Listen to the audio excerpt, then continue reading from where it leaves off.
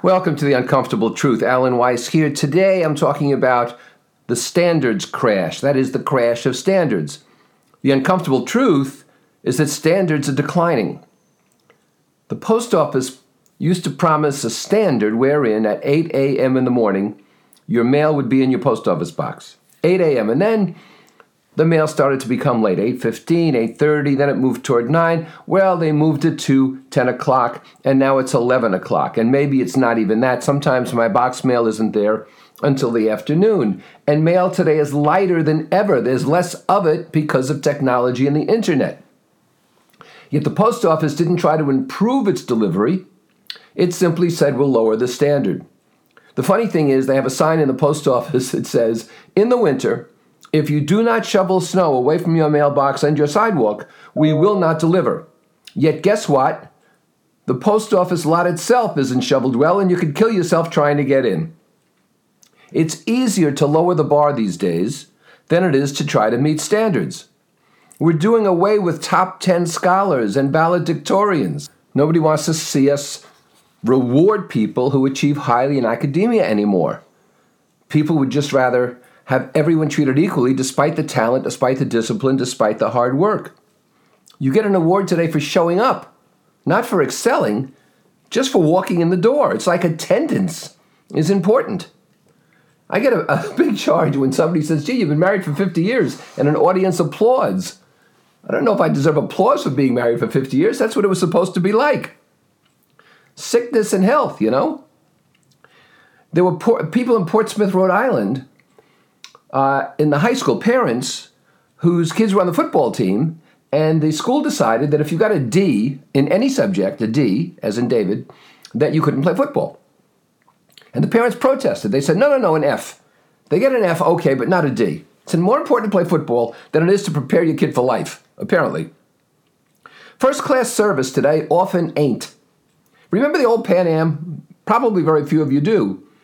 But when you flew on Pan Am, even though they didn't have today's technology and, showers on the airplanes and lie flat seats and all this, they had a operation that was very, very smooth and very, very classy. The Clipper Club, which was their private air club, you could only get into by invitation. You couldn't just pay $400 a year and get in and walk in shorts and cut your toenails on the tables. Don't laugh. I've seen people do that in United lounges. The flight attendants looked like women who had just come out of a fashion magazine. I'm not talking about sex here. I'm just talking about being dressed well and made up well and their hair done, and they looked professional. Too much that happens today is out of legal fear. We lower our standards out of legal fear. Let everybody join a club as long as they pay the admission. We don't want to discriminate. There were people in trouble at the beach, and this was at the Four Seasons Hotel in Palm Beach, Florida. But the beach was adjacent to the Four Seasons. And no one went to help these people. There was some kind of a paddleboard or jet ski or something mishap. And there were people in the water calling for help, clearly in trouble. The lifeguards at the Four Seasons, who had jet skis and all kinds of equipment, wouldn't go out there at first.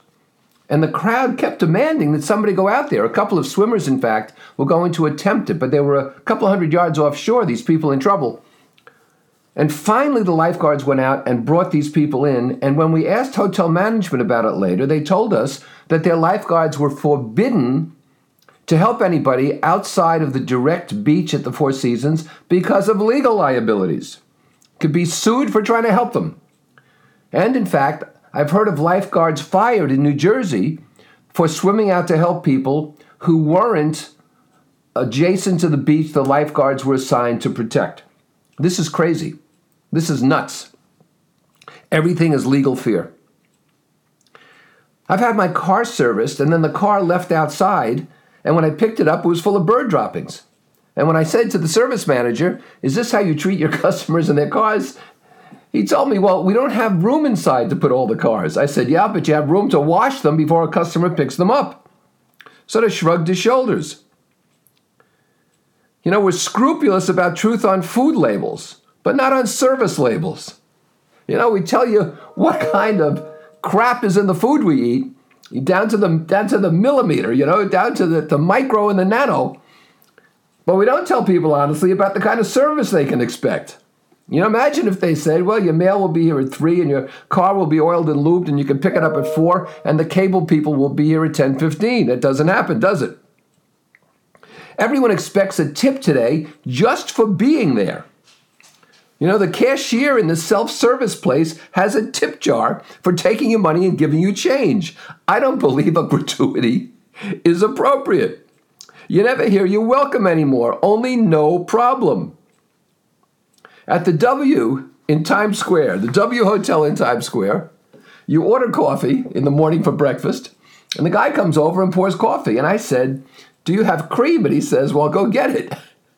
Now, why don't they bring the cream with the coffee? No. He has to go to a refrigerator behind the bar and pour cream from a large container into a small one. Then he comes back, and I said, "There's no spoon. In fact, none of these tables have spoons." He said, "Yeah, they should be set with spoons, but they're not. I'll go get one." Well, by the time he's back, the coffee's cold. No one's using their head, not management, not the servers themselves. He's making extra trips. I changed my lawn service, and when it came time for the very first application, the guy never showed. As promised, on a day and a time, never showed. He calls a week later after I left a message, and he says to me I couldn't get the truck. It was in for repair. I called his boss and threatened to fire the bunch of them, and his boss pleaded and pleaded. We'll see what happens. My paper delivery guy, gets here in a blizzard. If there's 5 inches of snow at 6 in the morning, you'll see his tire tracks. And he's not driving an SUV, coming up and around my driveway, 150 yards, and he leaves off the paper.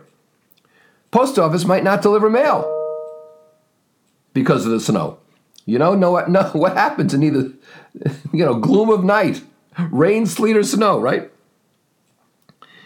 The bank changed my passcode without telling me. Changed my passcode for quote-unquote security reasons. And it took me a half hour with the IT nerds to try to get the damn thing straightened out. The bank doesn't care. They're just protecting their ass. That's what banks do. They don't care about the customers. I was driving into Providence on Interstate 95. I'm listening to AM radio, talk radio, and the traffic person on the radio says that there are extreme tie-ups on 95 and expect a 20-minute delay. Well, I'm doing 70 miles an hour. So I called the station on my hands-free phone, and I said, your guy is wrong. There's no traffic out here.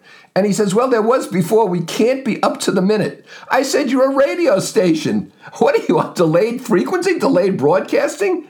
That's why they don't publish the traffic in tomorrow's newspaper in terms of what it was like today. He didn't get that. At least half the Michelin-starred restaurants I've been to have disappointed me, and I've been all over the world. Half of them, 1 star or more, have disappointed me. No one in Rhode Island, million people here, seem to know what pastrami is, or how a bagel should taste, or feel like, or smell like. Is that so difficult? Once the cable people have your business, they simply don't care about appointments. It's too damn hard to change it. There are people making $15 million a year in sports. A lot of different kinds of sports. Baseball, football, basketball, soccer, hockey. And they're mediocre. One guy on a $15 million a year salary started this year 0 for 40. Last year he bat 168. $15 million a year and you're mediocre. An on-time departure, do you know this? An on-time departure from an airport means the plane leaves the gate within 15 minutes of departure time. So on time is on time within 15 minutes. And, you've all experienced this, as long as the plane backs away from the gate 6 feet or so, it's a departure. If it sits there for the next 45 minutes while the pilot decides what he wants for lunch, it's still an on-time departure. I had to get a prescription at the pharmacy the other day. The doctor had written the script. 14 capsules, he said, 1 a day for 14 days. They handed me the box of capsules, and it said, contents 12. Am I the only one seeing this? Standardized testing's taking a rap. What if you don't do well in standardized testing? Well, it's no good then. Let's change the Electoral College. We don't like the results. Let's pack the Supreme Court. We don't like the results because we're all spoiled. We're all rotten losers. And on top of that, we're rotten winners. You don't have to speak English anymore to work in many places. I walked up to a guy who was cleaning the bar. He wasn't a bartender, he was a barback, cleaning the bar in a hotel in New York, and I asked him a question, and he gave me an ugly look. I mean, an ugly look, and just frowned at me and shrugged his shoulders. I went over to the concierge. He said, oh, he doesn't speak any English. Then he shouldn't be facing customers. He shouldn't be out in public. You don't have to speak English to vote. You don't have to speak English to get a license. In Rhode Island, we're teaching kids in school to speak Spanish. I'm all for that. Americans are arrogant. We don't speak foreign languages. We expect everyone to speak ours. But if you're in our country and you want to drive and vote and work, I think English would be helpful.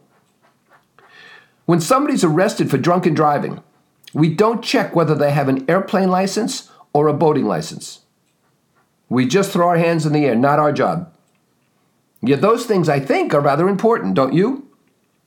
I see typos in newspaper headlines. I could go on, but the only people, the only entities, the only creatures I know that still support standards are dogs. They're doing a good job. Maybe the world should go to the dogs.